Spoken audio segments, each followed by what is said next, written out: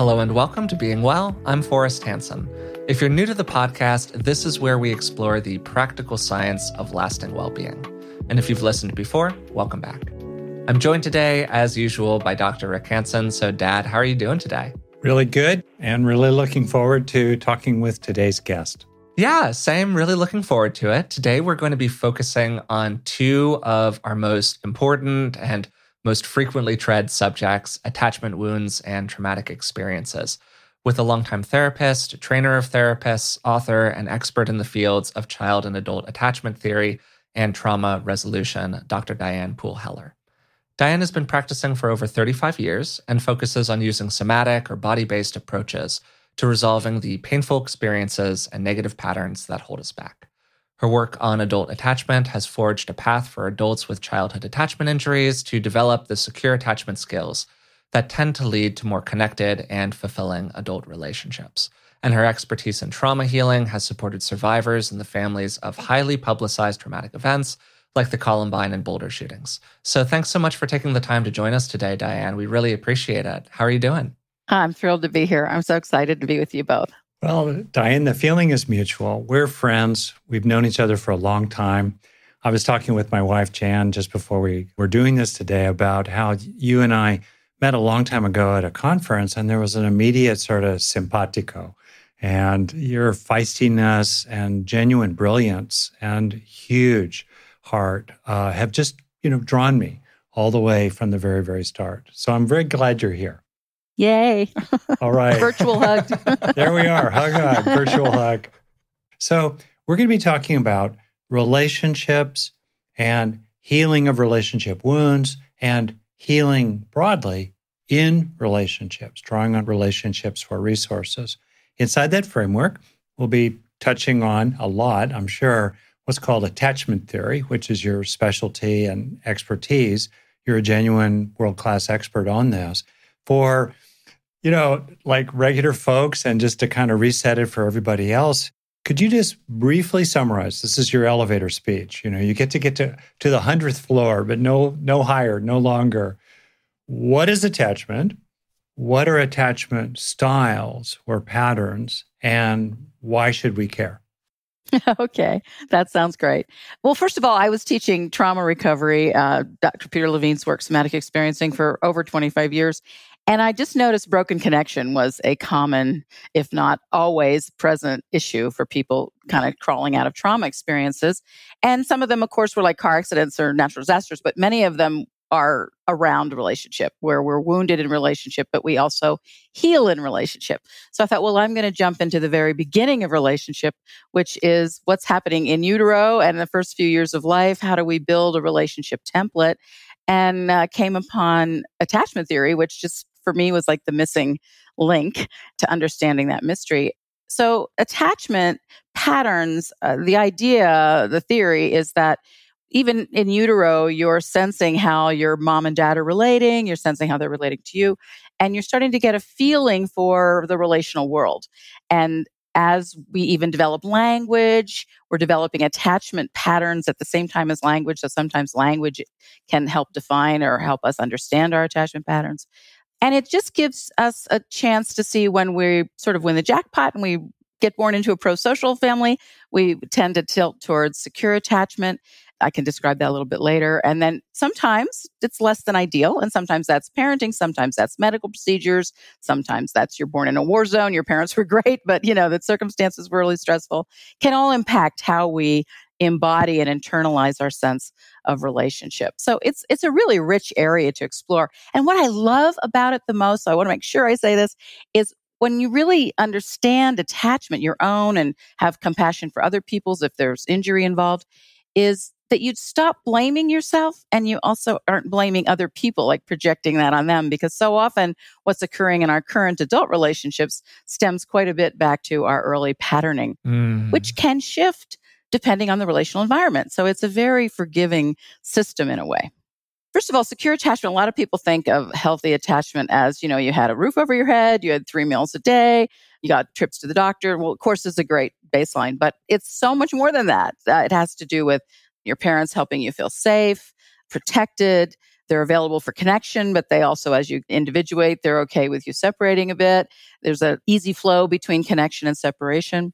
There's playfulness. Playfulness is a big marker for secure attachment. And I think in our culture, especially, we all need to get out and play more. I just came from a week of play in the mountains. So I'm so glad I was doing that. So, and also parents that align with and have empathy to their child's state. They're attuned. In secure attachment, there's consistent responsiveness. That doesn't mean you always get what you want, but it means that your parent is there and understanding and available, a significant amount of the time, not all the time, because that's unrealistic. But there's sort of a relational resiliency. And even if there's a misattunement that happens, parents model how to repair that misattunement. Like, okay, maybe you were not willing to get out of bed to go to school in the morning or something, and your parents got like shoving clothes on you and pushing you out to the school bus. Later, they might say, hey, I know that was a rough morning. Let's have a chat about that. So there's the repair. Doesn't mean you have to be perfect. It just helps if you recognize when things are a little out of sync and you acknowledge it, right? Mm-hmm. And you compassionately connect around it. Mm-hmm. So it's not about being perfect. We really want to get that thrown out the window, right? Yeah. So the reason it's important to understand what secure attachment is we want to be moving back towards that. We want to find ways to support ourselves and our partners and our kids and our friends to be more in that relational environment. So there's all these things that are easy to do if you understand what they are. That's what we're trying to reveal today, that strengthen an attachment bond and encourage it towards secure attachment. So that's kind of the game plan of why I'm teaching this and why I think it's helpful, because I think relationship is the name of the game anyway. So why not have a good one? Yeah. And I love how very early on you immediately use the word patterns, which I think is such a huge part of your work in general and is also such a huge part of what we're doing on the podcast. We often talk about the patterns of behavior that people internalize over time. Often they have their roots in childhood, not always, but often. And our experiences, the things that happen to us, create different patterns of behavior. And in the case, whether it's like traumatically oriented or there are attachment injuries that happen in childhood, these can be kind of more problematic patterns of behavior, or ones that make it hard for somebody to kind of get the most out of life. At the very beginning, you mentioned a couple of examples of potential situations that could be challenging for somebody. And I was hoping that you could give a couple of practical examples here of attachment injuries and then maybe some of the patterns that those injuries could create in our adult relationships. I'd love to do that. That'd be great. Yeah. So there's really 3 different attachment styles that we tend to identify in the writing and everything. And they're avoidant. They use sometimes different terminology, but I'm using the word avoidant, ambivalent, and disorganized. And so I'll give you a little brief overview of that. These are insecure forms of attachment, distinct from secure. Yeah, this is when there's been a bit of a deficit for whatever reason in the environment, whether it was a parent just had unresolved issues from their childhood, which, attachment's very easily passed down through the generations, attachment patterning. So sometimes we have to have the compassion for what our parents went through as well, and maybe their grandparents and all the way up. And you can also have a mix of attachment styles because we're highly sensitive to the relational environment we're in. So you might have one attachment style that relates to how your father was or one with your mother was, that kind of thing. So avoidant tends to be a situation where a parent, for whatever reason, wasn't able to be present. And sometimes it's just sort of this absent vacancy, which is, if you think about being an infant, you're reaching out for contact, right? That's really scary. You're 100% dependent on mom or dad and both. And you're reaching out and it feels like nobody's there. That's terrifying to an infant. And now sometimes avoidant will happen if a parent is actively rejecting, besides being neglectful. And sometimes the other way it can set up is a parent is present, but they're only present when they're teaching you a left brain skill, like how to read, how to write, how to ride your bike, how to, make change, things like that. So they're present, but only usually for tasks or skill focus. So that's something that will affect a child's attachment system usually by them sort of internalizing this feeling that nobody else is there. They're kind of on their own way too early. So I call it reactive autonomy. They become very self-sufficient. And self-sufficiency is a good thing. They develop skills out of that later in life, and they can use those skills. They're often very, very productive, that sort of thing. But underneath it, sometimes if there's still an attachment wound, they might be feeling like unsupported, and they can't really rely on anyone else. They can't ask for needs because they won't be met. They sort of have this assumption before they even ask, it's not going to happen. So they don't even tend to reach out. And so then they often miss connection. If you think about attachment as either a little bit of an overfocus on separateness or a little bit of an overfocus on connection if it's not secure where there's a balance. We're trying to come into balance. So for the avoidant, helping them, say if you're avoidant or your partner's avoidant, to really help feel that eventually relationships are nourishing and that connection is safe enough to have. That's one of the repairs. I was definitely avoidantly attached.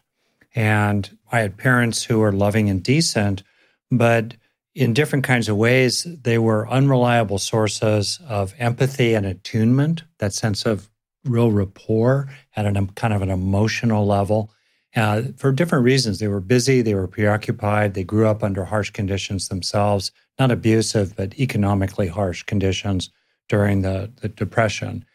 And the other element was that they, in different ways, kept me at arm's length. I was allowed to maintain a kind of relationship with them as long as I didn't ask for too much. Also, as you well know, in addition to parents, we can form, in effect, models of relationship, paradigms of relationship. These are attachment patterns with our peers. So I skipped a grade. I have a late birthday. I was very young going through school, and I always felt kind of on the outside. So I was orbiting the cool kids, longing to belong with them, but also kind of disdaining them as well, right? Anyway, so all that kind of was where I began. And so I just kind of want to make it, personally intimate and personally real in terms of my own attachment background, which implicitly, of course, is also a way of saying that, as you, again, well know, you're such an expert here, we can heal this over time. I no longer feel avoidantly attached in my important relationships. I am definitely not avoidantly attached to Forrest, for example. Anyway, okay, so I just wanted to toss that in as a personal example related to avoidant attachment and then maybe cue you up to talk about ambivalent or anxious ambivalent attachment, and I love how you put it about how people can tilt too far either toward separation or joining. I definitely tilted too far toward separation as an adaptive response, right? These attachment styles are adaptations. They're ways of being related that are functional and okay, given what we're dealing with and our own temperament walking in the door. I'm so glad that you've mentioned that and all the healing that's been implied in that as well. It's really beautiful. Yeah. And it really speaks to how much healing can happen. I'm very optimistic about the degree of healing that can happen with attachment injury towards secure attachment. And also, I just want to say that kids make the smartest, most resilient, most loving response that they can to their situation. So whatever we reacted to was really That's intelligent great. way to try to forge connection, even when there wasn't connection. And that's something that I think is really important for all of us to respect about ourselves and about our partners and our kids and everybody that we're close to, because we did the best we could with what the situation was. And really, our parents were doing the best they could with what their situation was. If you're a parent and your kids are older, you can still do things that will help bridge a gap if there was something that kind of got in the way a bit. I just really want to emphasize so much healing can happen. Yeah. I mean, my mom, I probably had a little bit more disorganized attachment. My mother was very loving at times, but also, had a little bit of a challenge, I think, brain disorder or mental illness. I'm not quite sure, but she would sometimes be very quick to shift from joy to violence, So there was really a lot of unpredictability and also scary stuff. Again, just to clarify, we can form our attachment styles without any kind of trauma. We can become insecurely attached without any kind of trauma. I would not say I experienced trauma myself as a kid, either with my peers or with my parents. And still, the nitty-gritty of thousands and thousands of little interactive episodes, beginning in utero, but especially really beginning after birth, can gradually accumulate, particularly as it lands on a certain kind of temperament, to develop a certain attachment style, right? Yes. You would agree with that? You don't need to be would. traumatized to become insecurely attached. No, not at all. Not at all. Okay, not good. At all. Yeah. Now, sometimes trauma does happen, right? It's in the mix as well. But I just wanted to distinguish between trauma and insecure attachment in general. If you want to think of it in broad terms for everyone, it's sort of like whatever your family was comfortable with. Maybe they were really comfortable with exuberance and joy, and maybe they were comfortable with sadness. Then that's something that you usually kind of keep in your emotional range. But if, say, your family was uncomfortable with anger, or maybe they were uncomfortable with joy, sometimes a family doesn't quite know what to do with exuberance, too much energy, even though it's positive. We tend to disown what sort of doesn't fit that's repeated. Like every time we go into that state, there's sort of a not responsiveness or maybe an active rejection. Then we tend to just separate. We tend to put that in the background. And we're just trying to create environments for ourselves and for those that we care about where there's a container for all of human experience in its fullness and in an appropriate way. And understanding attachment fits into that idea of expanding our range of full humanness. Really, we're talking about how do we get back to full humanness, That's great. I would say for myself, feeling vulnerable and exposed, being emotionally vulnerable, being rational and well-behaved, that was acceptable. Being emotionally vulnerable and exposed, whoa, that usually didn't go well. So then that became what I learned not to do. Exactly. And avoid people. Okay, insecure ambivalent. Okay, insecure ambivalent. Very often this pattern arises when parents are loving and there's love there, but it's a bit too inconsistent or unpredictable. So when the child's trying to mold, how kids kind of drape over you like wet noodles when they're really relaxed, when they're really going into the relationship and being the wet noodle, there's too often it happens that the parent gets preoccupied with something else or their own attachment history wound comes up or something disrupts it. So then it's like the rug gets pulled out when they start to relax into the relationship, which causes anxiety. So very often, and sometimes anger, very often what'll happen is the pattern keeps happening too much of the time. So there's an inconsistent responsiveness. So then you're sort of internally going, well, is my parent in a good place now? Are they going to be loving now? Are they going to stay there long enough for me to stabilize? So instead of feeling like, oh, there's mom, dad, there's dad, and yay, it's more like, where are they? You're sort of trying to figure out how you can mold yourself or do behaviors that in the past have worked to get them in a good place. You're always over-focused on them, the other person, to try to regulate yourself and to try to stabilize and try to get a source of soothing and a source of safe haven. And it's just too unpredictable. It's there sometimes, and sometimes it's not. The pattern that can evolve out of that is an expectation or a projection on other people in the world that everything's unpredictable and that you're sort of chronically disappointed. If this happened a lot and more severely, you tend to be angry and frustrated a lot. So there can be this feeling like I just can't be satisfied. I want relationship, but coupled with that, like a package deal, is fear of abandonment. So as soon as I let somebody in, then I immediately have to deal with the feeling of they're going to leave too soon. They're going to drop me, right? So, and then that becomes uncomfortable because in our culture especially, we are not cool with clinginess. Our culture is sort of like Independence Day, right? We need actually as a culture to get more okay with dependence because we all have independence, we all have dependence. And the truth of it is, if we have a balance and a capacity for both of those, we can be interdependent, which is the truth of how it is relationally. So partly what has to happen, what helps if you have that particular pattern is to learn how to self-soothe, how to self-regulate, but also how to be mutual in your relationships and not always be scanning for how a person's slighting you.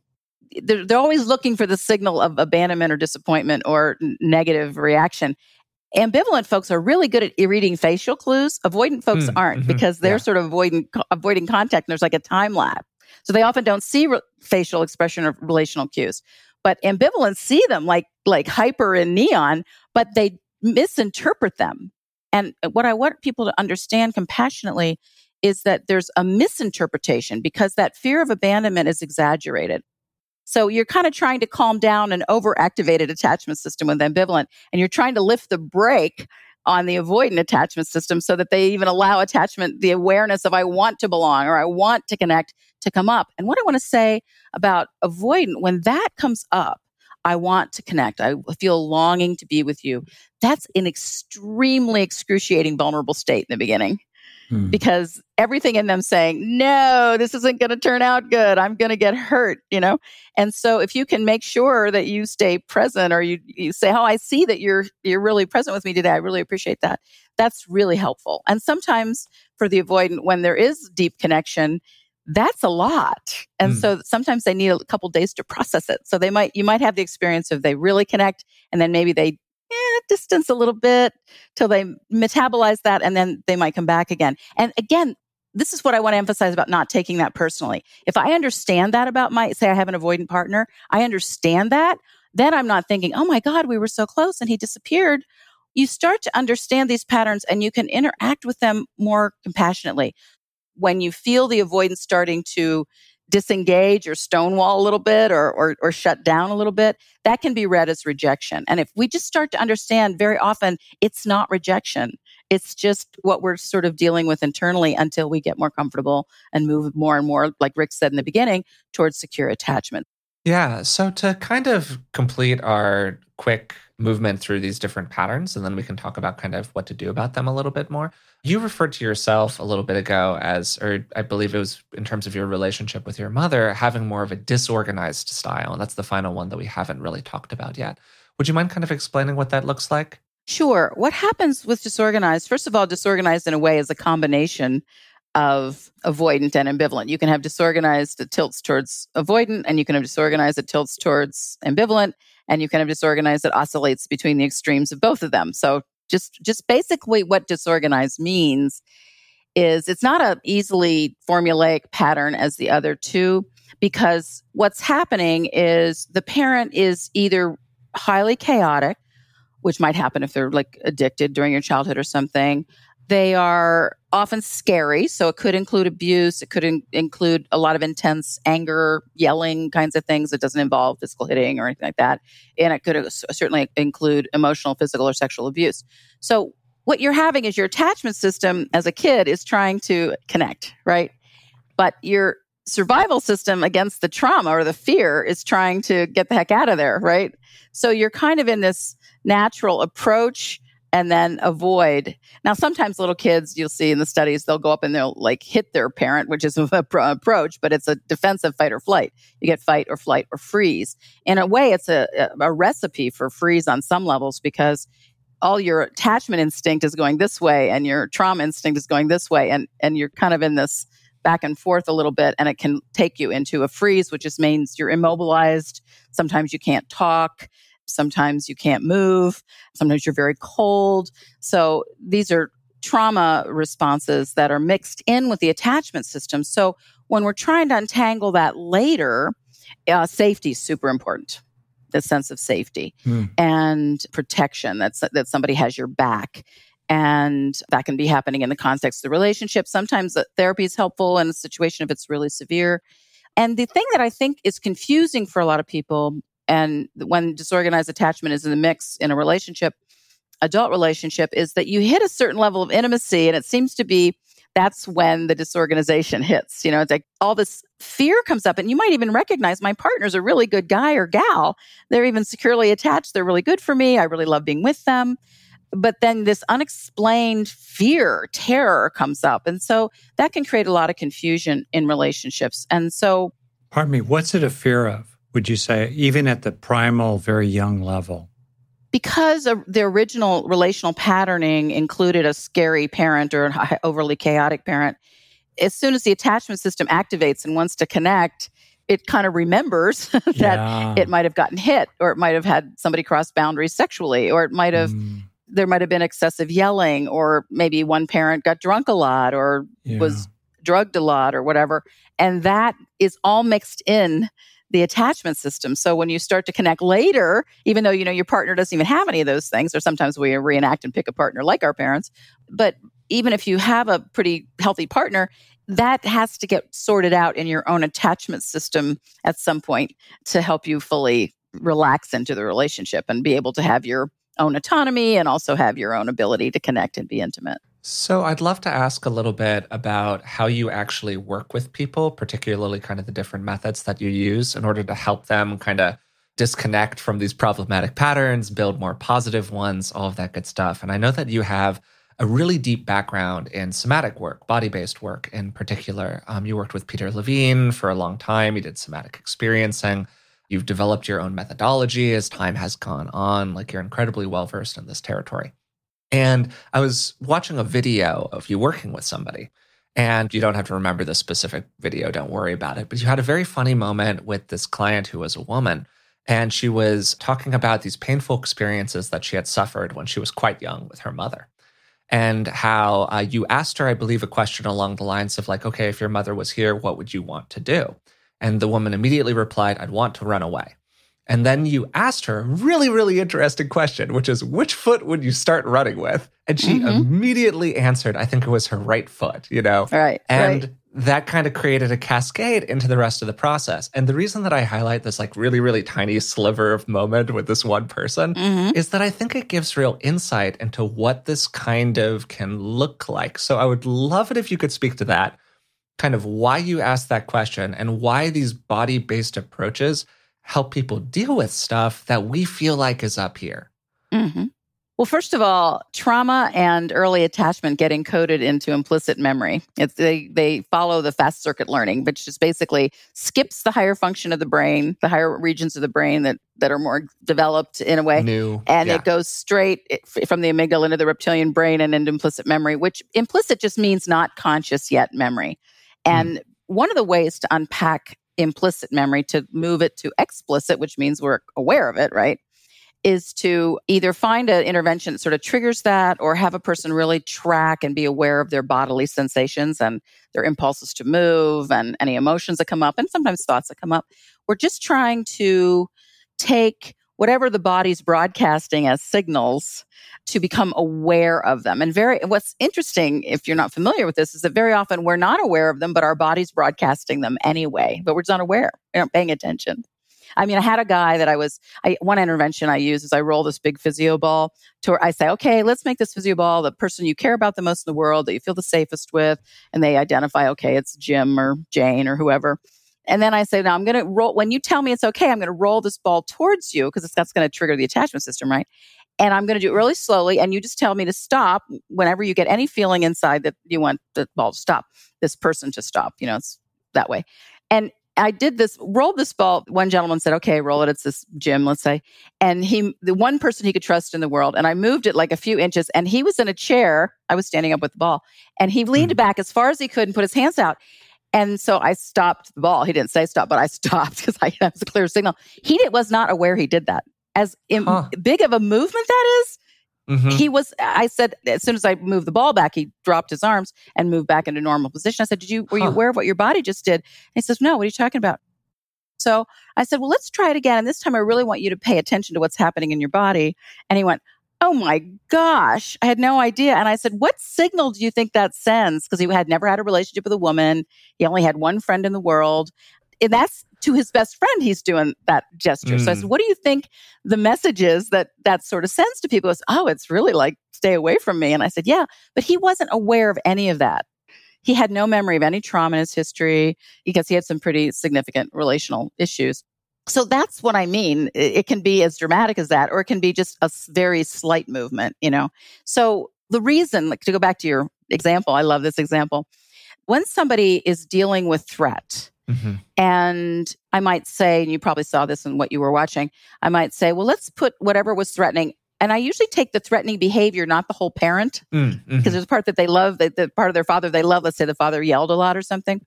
I'll say, okay, well, let's keep the part of your dad that worked really, really well with you and you love and everything, and no problem with that. Let's just put the yelling behavior as far away from you as you need it to be, and then locate it. You tell me where it is. And some people will say, I want it in the corner of the room so I can watch it. Other people will say, I want it on the edge of the ever-expanding universe, right? As far away as it can possibly ever keep getting further.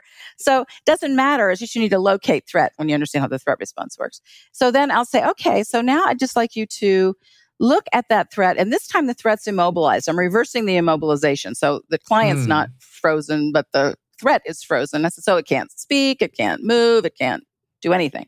And then I have the person imagine, what is it you want to do or say? And if this goes back to really early years, sometimes they just can't do it. And I'll say, well, if someone was protective with you, then I'll do an exercise of installing a protector. It could be, I don't know, it could even be something like the giant green Hulk or, the Wonder Woman. It can be silly, kind of fanciful things. Or it can be like your uncle that was really protective or your dog that was really protective, anything. To then that boost up their ability. And sometimes I have them have the protector say or do whatever they want with the person. Sometimes have them do it. If they go to a flight response, I want to run away, like you mentioned. The reason I ask, there is no wrong answer to this. It's not like right foot's better than left foot. It's that you have to access your preparatory movements, your rehearsal movements in the body to answer that question. You have to feel your body organize to run. And that's what I'm trying to get to, is the organizational movement that's underneath gross motor movement. I don't know how people run around the room, right? They just feel the impulse to run. And then as they're following that procedural memory, that implicit information, like they'll start to feel their legs might start moving a little bit, or they just start to, they actually feel like they're running, even though they're sitting, they're not moving anywhere. They're just running. And then they'll say, oh, I'm getting really tired. So, take a break, find a rock, be by a river, whatever. Where do you want to run? I fill out the whole sensorium.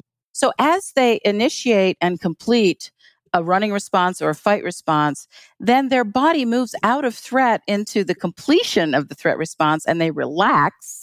And then they'll naturally, it's a sequence that's natural physiologically, they'll move into exploratory orienting, what it's called, which means like sometimes they'll be sitting across from me and their eyes will pop open and all of a sudden they're really present and they have this light coming out of them, right? And I go, oh, hi, how are you? It's nice to see you, And then they start looking around and they go, oh, wow. Gosh, I never saw that painting in your office before. It's been there forever. And I had one woman, I had a 100-year-old pine tree out the window, and she goes, oh, you have a lovely tree. She'd been coming to me for like 3 months or something. I said, yeah, I just planted it yesterday. We're joking, but the reason she could see it was she wasn't in the narrow focus of the constriction of the threat response. A part of what it seems like you're doing, and again, I'm a non-clinician, so let me know what you think. It feels like you're moving people out of that, just like you were saying, that very, very narrow threat response into a much wider seeing of the world, wherefrom they can theoretically help themselves create a new pattern, see things freshly, respond in a different way, reconceptualize what happened to them in the past, whatever it might be. Yeah, it's sort of like whatever you ate for breakfast yesterday, you probably don't even remember. But your body, you trust your body to metabolize it. You're not like micromanaging it. You're not going, okay, I'm going to work on the toast, and then I'm going to work on the eggs, and I'm going to work on the orange. You just trust your body knows how to do that. Your body knows how to process overwhelming life experience, but it needs some help. Just like sometimes at Thanksgiving, we eat like 3 meals instead of 1 at one time, and then we have to go for a walk because we overate or, we over celebrated or something. If you get too much stimulus in your nervous system that's unable to process, then you start getting symptoms. The symptoms actually have a job to contain the excess arousal. So to reverse that process, you touch into the symptom and then you slow it down a little bit and you help certain physiological processes happen that were blocked. And then it naturally releases it. And a person will naturally go from their threat response or their reptilian brain or their amygdala into their prefrontal cortex. And all of a sudden they'll want and experience authentic connection with themselves and the desire to have authentic connection with another person. Yeah, that's lovely. Anyone who's listening to a show like ours knows mental health challenges are a part of life, but they don't have to define who you are. If you're navigating something difficult, one of the best things you can do is get some high-quality help, and the Dr. John Delony Show is a great place to go for that. If you like being well, I think you'll really enjoy Dr. John's show. It was recently in the top 5 of all podcasts on Apple Podcasts, which is just an incredible accomplishment. Dr. John has a PhD in counseling. He's been working with people for over 20 years, and the show has really a very cool format. Real people call into the show, and he walks them through how to make good choices related to difficult situations and common challenges, like facing depression, overcoming anxiety, or connecting with other people. You can send them your questions by leaving a voicemail at 844-693-3291 or emailing askjohn@ramseysolutions.com. It's a great resource for people and a really nice compliment to the work we do here on Being Well. Listen to the Dr. John Delony Show wherever you get your podcasts or follow the link on our website. We all know that the food we eat today affects how we feel tomorrow. But what if I told you that it could affect how you felt in 20 years? We're learning so much these days about our bodies, and one of the challenges for people right now is that there's an enormous amount of information out there, but it can be difficult to separate fact from fiction. We had Dr. Tim Spector on the podcast a few years ago. He's a professor of genetic epidemiology and the scientific co-founder at Zoe. And the Zoe Science and Nutrition podcast is truly one of the best resources out there when it comes to this stuff. With the help of world-leading scientists, they help you make smarter health choices every week. And you don't have to just take my word for it. Avid podcast fan Naomi's Apple review says Zoe's Science and Nutrition is super easy to consume, even if you don't understand the science, with loads of actionable tips, a great mix of guests, and interesting, cutting-edge science. With the Zoe Science and Nutrition podcast, you can join Naomi and millions of others transforming their health. Find it wherever you listen to podcasts. As somebody who has a long history of painful acne and related skin issues, I know how great it is to not stress about what's going on with your skin. That's where our sponsor, OneSkin, comes in. Most skincare available on the market is designed to provide a temporary reduction in symptoms without addressing many of the underlying causes.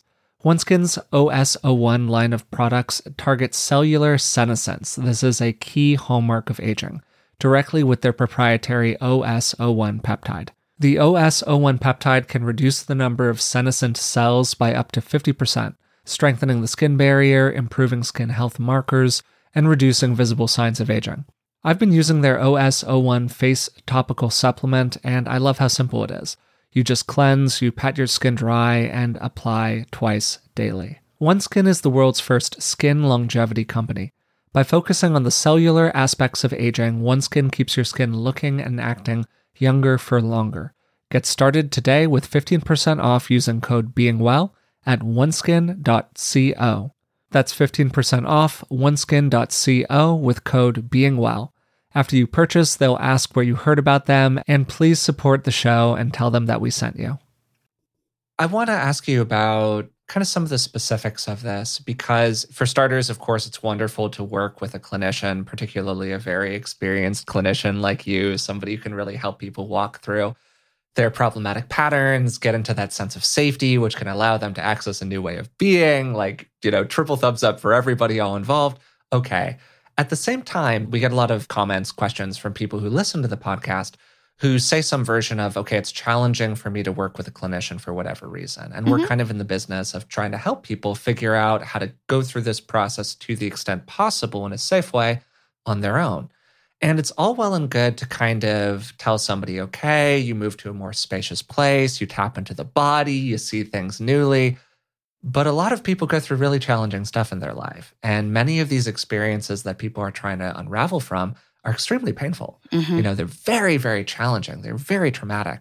And even beginning to access that material in a small way can be really hard for people. So what do you do to help resource people so they can get to that place where they can start to work with this content? Is there a way that you help people kind of touch things softly or get into their body, feel their body as a safe container initially before they can start working with it? Some of the things that are very learnable, teachable and learnable, are learning secure attachment skills. So for instance, eye gaze, right? If you're traumatized or you're having a shame attack, which, we all know shame, right? You have a tendency to gaze avert, that you just do not want to make eye contact. It just feels way too scary. You're just expecting that what you're going to see is anger or rejection or shaming or blaming or something. If somebody has a strong orientation to avoidance, sometimes you think they're making eye contact with you. They're actually looking at your chin. It's a cheat. If I look at your chin right now, you can't tell I'm not looking at you, right? Because eye contact often, eye contact can be an issue for any attachment style, but generally it is a little bit more for avoidant. So we think of eye contact as kind of a basic thing, but it can be a really big deal. So one of the exercises I sometimes give when a person's ready, you can't do this. If somebody's really dealing with a lot of shame, you have to wait till you process some of that before you suggest they look at you or look at another person, because the shame is taking up all the room, right? It's not allowing it to happen in a comfortable way. It's too overwhelming. But one of the things that I do, and I think I even have a YouTube on this on the internet, it's called a kind eyes exercise. It's just like looking out into the world and just imagining you see kind eyes. Everybody can do this while they're listening if they want to. Kind eyes looking back at you. And for some people, that's really easy exercise. And for some people, they might see the face of the Dalai Lama or the face of a spiritual teacher, or they might see their dog or a whale, or they might see their best friend or their child or their partner, whoever it is, their grandmother, grandfather, just to notice out there that there's these kind eyes looking back at you. That's the first part of the exercise. And for me, that used to be challenging, but for me now, that's very heart opening. I can immediately see people that That's I feel lovely. love me, and Yeah. the second part is, can I allow that to come in? Can I receive that? Right. And I've had people that could see it out there, but then they notice when it starts to come back in, they have like an invisible wall that blocks it. Right. And this one client, joyful little sprite of a person, just beaming with enthusiasm, as a body worker, trauma healer person, a lovely person. But she said, oh my gosh, I just have this wall. And she wasn't aware of that till we did that exercise. And then as we investigated the wall, she realized what came up for her, what was in that wall. The wall was actually condensed trauma memory of her stepfather looking at her as a sort of sexually inappropriately, so that was just icky. And so she had this wall. So we just investigated that, unpacked that, and then she was able to let this kindness come in. So as we even repair eye gaze, and then she was able to like look at her partner and really be fully present in her eyes and also take in his love. I mean, when I was married, my husband said to me one time, I love you so much, but you just deflect it. And of course, at first I was like, no, I don't. What are you talking about? I got, kind of like pissed off. And then I'm in the middle of the night, I wake up and I go, oh no, he's right. I do. So then we talked about it the next day. And I said, I don't know what to do with love. I know what to do with rejection, So I had to be really vulnerable for a long time. And I made it a practice. I'm just going to stay present for his love. I'm just going to stay present for kindness. I'm just, as hard as it is. And eventually it was really nice. I became a really important thing. Yeah, I love what you said there just a second ago, Diane. So I just want to like kind of flag it for people. That little sentence that you have, love, like, I don't know what to do with love. And I think that that's just such a great way to kind of return to some of the things that we were talking about at the very beginning of the conversation about what were the experiences or sensations that were permitted inside of your family of origin. What are the experiences or sensations that were permitted by the people around you who you really like loved and cared about, particularly when you were a young person? And I think that it can really easily create that sensation in people of, I don't know what to do with love, or I don't know what to do with anger, or I don't know what to do with fear, or I don't know what to do with sadness. You're like fill in the blank. And I just think it's a great way to kind of simply and like a one sentence summary of just this whole territory. Thank you. Yeah, I think so too. I want to build on that in a certain kind of way, because it's not just, I don't know what to do with love out there coming toward me. It's also, I don't know what to do with love inside here, flowing out there. In me going out there. Yeah, absolutely. That was definitely true in my own history. And much as you say further, let's say I don't know what to do with anger coming at me, or I don't know what to do with a bid for relationship coming at me. Let's say, similarly, I don't know what to do with my own anger. I don't know what to do with my own hurt, let's say. So, in effect, we're talking there in part about being able to reparent ourselves, a familiar term to you, Diane, and help ourselves become increasingly okay with experiencing these things within ourselves, and then over time, increasingly skillful about expressing them appropriately with other people, including expressing love in different kinds of forms. And so much can happen in the context of an adult relationship, whether it's a really deep friendship or ideally, it doesn't matter. That can be a partnership or marriage or, somewhere where people are really committed to bringing well-being into their life, or being well, as you would say. And we can really help each other, be aware and also create a condition where it's okay to feel the vulnerability, because usually when we're changing a pattern, if it's been based on an injury, it's going to be a bit uncomfortable at first, but it was I think about my own experience of trying to stay present for love, or, expressing my love more directly. That was really uncomfortable at first, but then it became such a source of joy. So it's worth it. But sometimes we need a little help to have a direction of, well, what practice am I really working on? How do I design a practice for myself in a way? And so if I run through just some examples, like coming and goings are really a big thing with attachment and with relationship in general. So like, how do you, let's say if somebody's working outside the home, when they come home and the other person's maybe at home, how do you greet each other? Like, because a lot of times what happens when you've been in a relationship a long time, you immediately go into tasking. Hey, honey, take out the garbage, or pick the kids up for school, or what took you so long? Yeah, and why did you forget the milk at the grocery store? Or why is the house such a mess? Exactly. So if you're I had a couple that absolutely loved each other. I could tell they loved each other. And it was in a workshop in Denmark. And they were just off. They were getting really snarky with each other and they really wanted some help with it. And I said, well, how do you greet each other?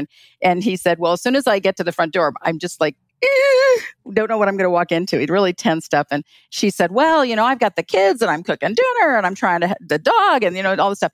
I said, okay, so let's just reenact that in the workshop. And I said, okay, this time I want you to just have a focus of, as soon as I know my partner's coming, I'm dropping everything if it's okay to do that. And I'm just going to focus on them. And then you come together and you have this full body hug, not like sometimes Americans, we triangle hug. It's really important that you belly to belly, body to body hug. And then you fully have that body to body hug and you stay in the hug until you feel each other's body regulate. You feel each other relax. And so, for instance, if, let's say my partner has a headache, then I might put my hand on his head to help just soothe that instead of him putting his own hand on. And maybe I have a lower back pain. He would put his hand on my lower back pain. So the other person is helping regulate and soothe their partner. And bodies love to be with regulating other bodies. I mean, think about in your own life right now, everybody listening. Who do you like to be around? You like to be around with somebody you can be relaxed in the relational field. If it's appropriate to the relationship, you're comfortable physically. It's a regulating energy, whether it's emotional or physical.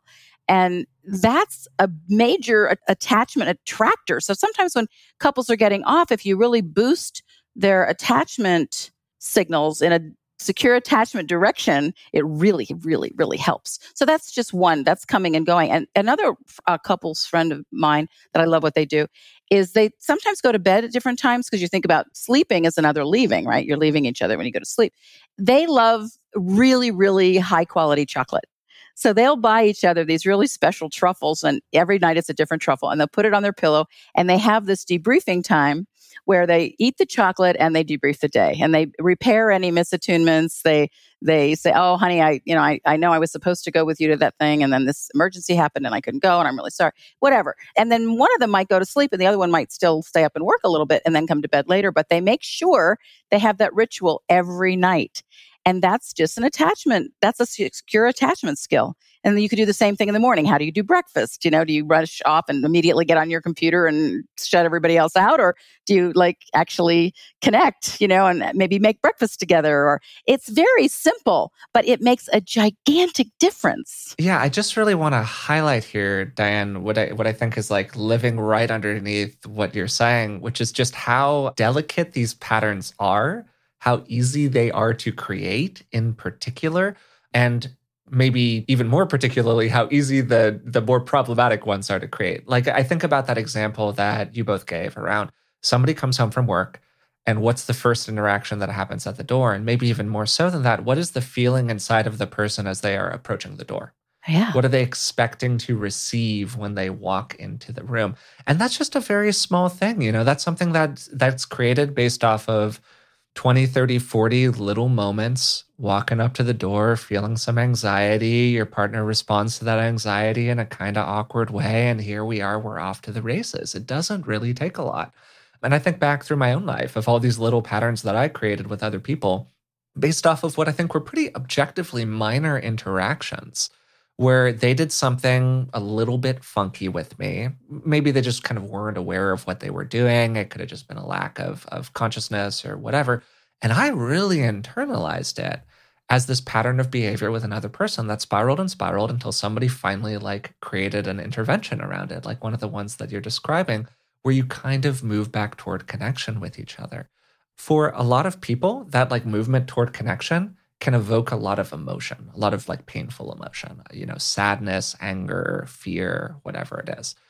As we kind of move toward the end here, I'm wondering for people who are able to see that they're in some kind of a pattern, maybe particularly with another person, they would like to repair it, but they feel that kind of emotional space as being very uncomfortable for them. What are some of the things that you do with people to help them move back into connection in that way and feel comfortable with it, to manage their emotions around it? That's a great question. Personally, I'm actually doing a practice right now to allow myself to maintain being in a vulnerable state. Yeah. and checking my heart for open-heartedness. And I'm sort of taking responsibility for all of my own reactivity. So if somebody steps on my toe, I'm going to go, okay, now why was that so painful? So usually if you have a reactivity to something, sometimes it's just what's happening in the moment. But often it is a double whammy or a triple whammy because it ties back to something. So sometimes I investigate for myself and I suggest people, when they ask me these kinds of questions, is, okay, when that person, let's say, said something that you interpreted as rejecting or didn't include you in a party, or people have different things that happen. What story do you tell yourself about that? Mm-hmm. Because it could be very different. They might have they might have had their own reason. I had a friend recently who excluded me a lot and I was not understanding it. And then I realized that she has a very big history of pain around triangulation. So she can never be in a group of 3. And so that meant I could never come if this other person was around. So I didn't understand that. So because I always include her in everything. So I was like, I'm inclusive. I don't have that issue. That's all that means. It doesn't mean I'm any better. It just means I don't have that pain. So sometimes like really understanding what's going on for the other person, if you can have a conversation about it. But sometimes just looking in your own process, if you don't have that information, is what is this hitting in me that it's such an intense emotional reaction?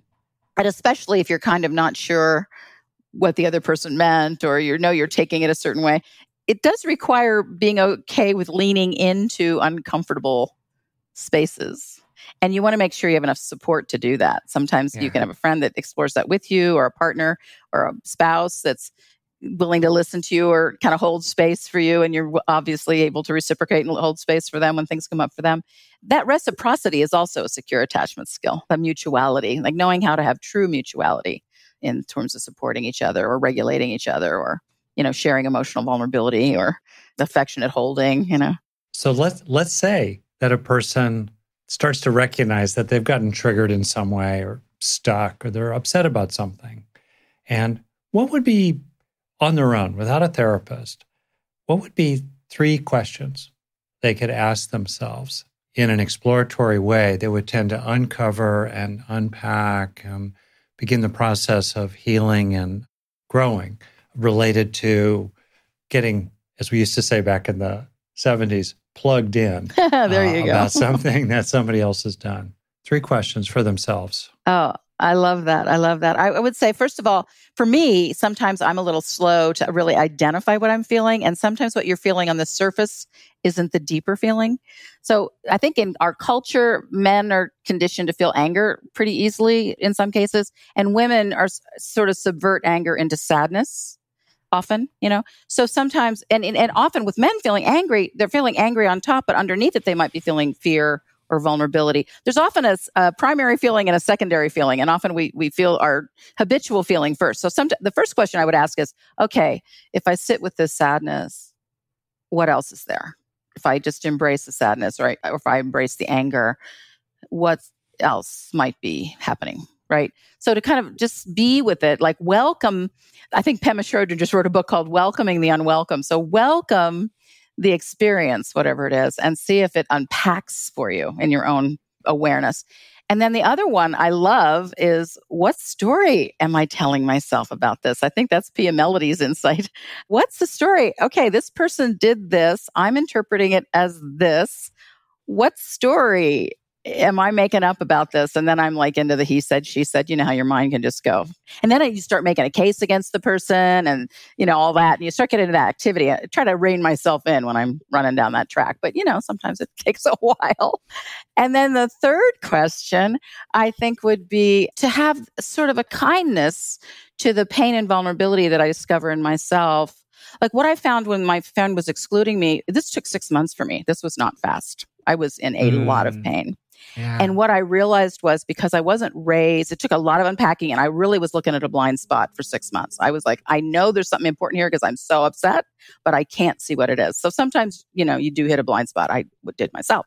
And when I finally started to see it more clearly, I was waking up with all of this self-love, this experience of self-love. And I thought, that's the hole I've been in. My family, they were wonderful in their own way, but love was not exactly how I would describe the predominant experience in my family growing up. So I had this big wound, giant wound around self-love and then also having my love be accepted by other people, So all that started to unpack. It took a while and I was uncomfortable. I was having dreams of being really angry, which is not my normal personality. I was just like all over the place. I thought, okay, I'm onto something. This is, and to actually welcome the unwelcome. I like that way of thinking about it, because when you're upset or in that much pain, you're onto something that's really important. Like, I'm okay. This person was the catalyst for this, but I don't think they started it. I think they triggered it. And I have this in me. And I, as much as I can, need to surf the wave. And then, of course, I would fall off the surfboard and start thinking, they did this and they did that and they hurt my feelings and I never want to see them again. And, I would do all my stuff, and I'd try to get back on track. I go, all right, yeah, okay. They really aren't the problem. You have to figure out what this is, because this is big for you. And by the time I got to the other side of it, I was so grateful that actually it had happened, because it helped me really become more connected to divine love and the love that's in generosity, the love that's in appreciation, the love that's in just spontaneous gratitude. I mean, it's such a blessing, but it all started with being really what I felt like was a deep betrayal. If I could say back to you, my quick summary, my fortune cookie summary of your 3 questions. What am I feeling deep down? What is the story, the familiar story that I'm telling myself here? And third, how can I be a friend to myself? How can I give myself maybe some of what was missing when I was young?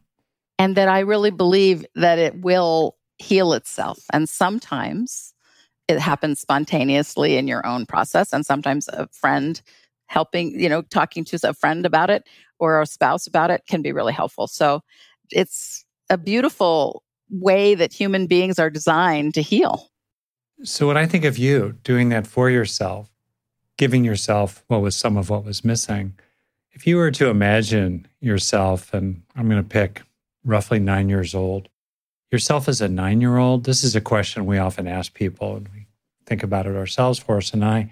If you could go back in time and, bring your wisdom and your heart to yourself as a 9-year-old girl, what would you say to her? I would probably say to her, you're in for a rough ride, because I was, but you're going to make it. And it's actually going to bring all sorts of wonderful outcomes eventually. It's going to be okay.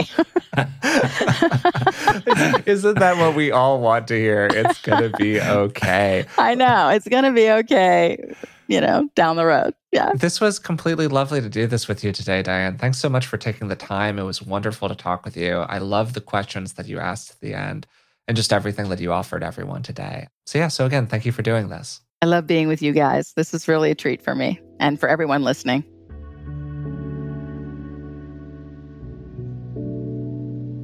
So today we spoke with Dr. Diane Poole Heller about what we can do to work with and repair our attachment style, hopefully over time moving toward more secure forms of attachment.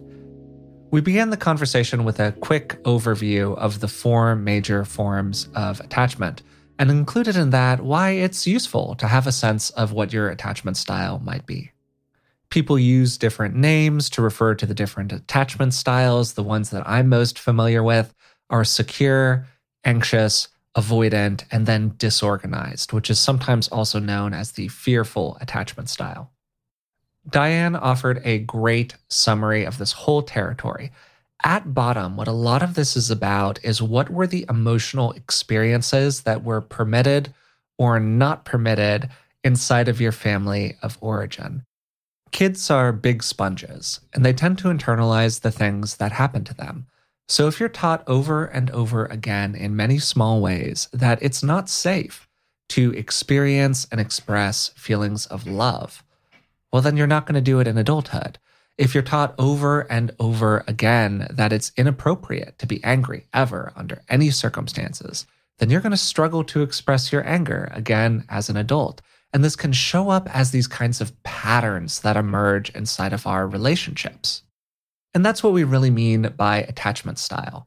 What are the patterns that you have and how do they show up for you?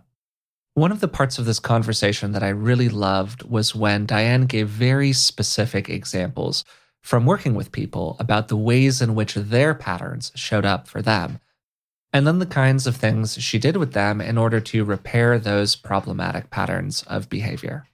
And she then went through a variety of practices that people can try on their own. Diane's approach is predominantly somatic, and she explained during our conversation why that is. A line that she had that I really appreciated, to paraphrase it here, is that your body understands how to process painful experiences, but sometimes it needs a little bit of help. So one of the things that we're really trying to do is to return our body to the experience of safety. And from that secure base, we can then go out into the world and operate more effectively with other people. One principle from Peter Levine's work that Diane alluded to is the idea that we need to complete the cycle of the things that happened to us when we were younger. This doesn't mean that we need to relive our traumatic experiences, but it does mean that we need to get an experience of escape and resolution around them. One of the examples of this that Diane gave is the idea of running away from an experience that a client had previously felt trapped by. And a way that she really cued them into the fully somatic experience of this is by asking them, hey, which foot do you start running with?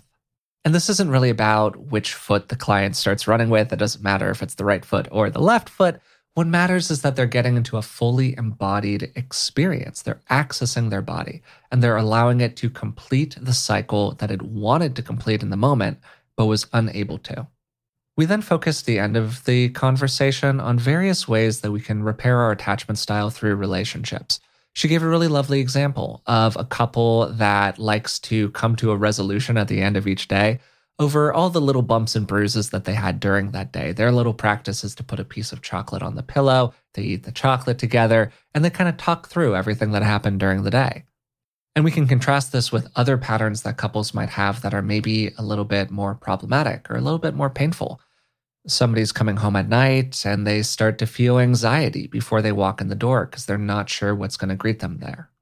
And what really struck me about this was how delicate these patterns are, how easy in particular problematic ones are to form, and how painful it can be to start to try to build more positive ones. And what we return to over and over again in the conversation, at least in my reading of it, is the experience of safety, allowing the body to feel fully safe, allowing the mind, to the extent possible, to feel fully safe, resting in that safety and really operating from it and allowing it to be the foundation of any new relationship that is established. Because when we talk about security, we're really talking about safety.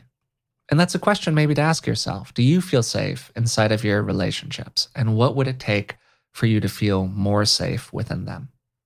So that's all for today's episode. If you've been enjoying the podcast, we'd really appreciate it if you would take a moment to subscribe to it through the platform of your choice, where most everywhere you can find a podcast, and maybe even tell a friend about it. It's one of the best ways we have to reach new people. Also, if you like the podcast, maybe leave a rating and a positive review. It's another great way for people to find us. If you'd like to support us in other ways, you can find us at patreon.com/beingwellpodcast. And for the cost of just a couple cups of coffee a month, you can support the show and you'll get a bunch of bonuses in return. Finally, if you liked hearing from Diane, you can find a link to her website in the description of today's episode. She has a number of wonderful resources there that are really dedicated to helping people repair their attachment style and overcome maybe some of those early life experiences that were particularly difficult. Again, thanks so much for listening to Being Well, and we'll talk with you soon.